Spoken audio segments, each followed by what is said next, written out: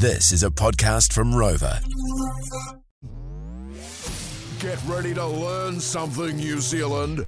It's time for Research Ryan. Ryan, good morning. Morning. Different research this morning. This is more looking into our heads, our minds, our brains on Christmas Day. You've done some research on this. Incredible technology where I can look forward in future days. Are you like that blind woman? Yeah.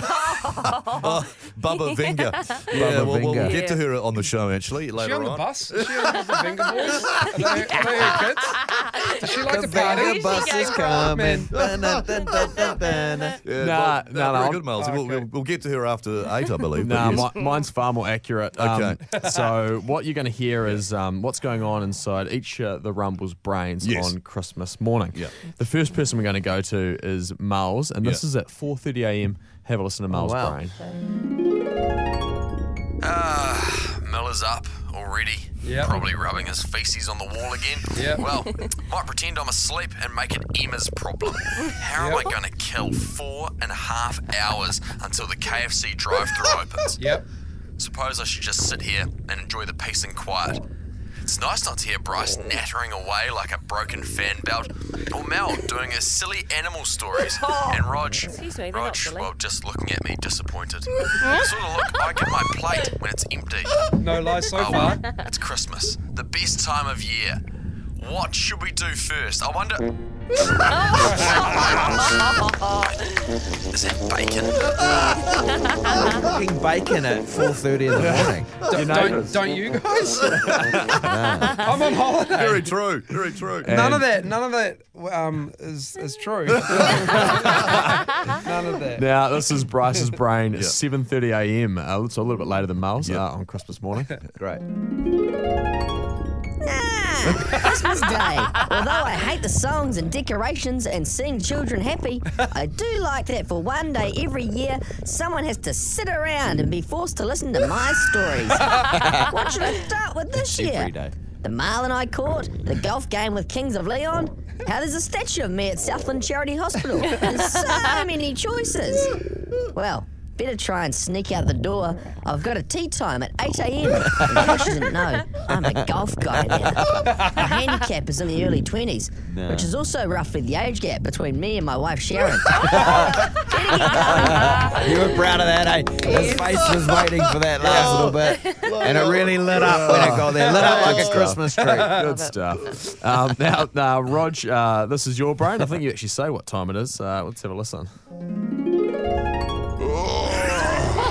It's 11:30 a.m. I suppose I better get up. She's awfully tired though. Let me just check the list that Lisa's left me to do. Put Lindell Summer in the fridge. Get meat out. And whatever you do, under no circumstances, do not mow the lawns or make those mussel fritters. They look like the contents of an R&V Portaloo. Oh, what a hectic year it's been. I'm exhausted, carrying those slackers on the show, especially Mulligan. I feel like I'm Tenzing Norgay and he's Edmund Hillary. Actually, he's more Edmund's cookbook than Edmund Hillary. Oh, that's good too. So save it for Jan 23rd, Rog. Well, might have to scroll through Instagram quickly.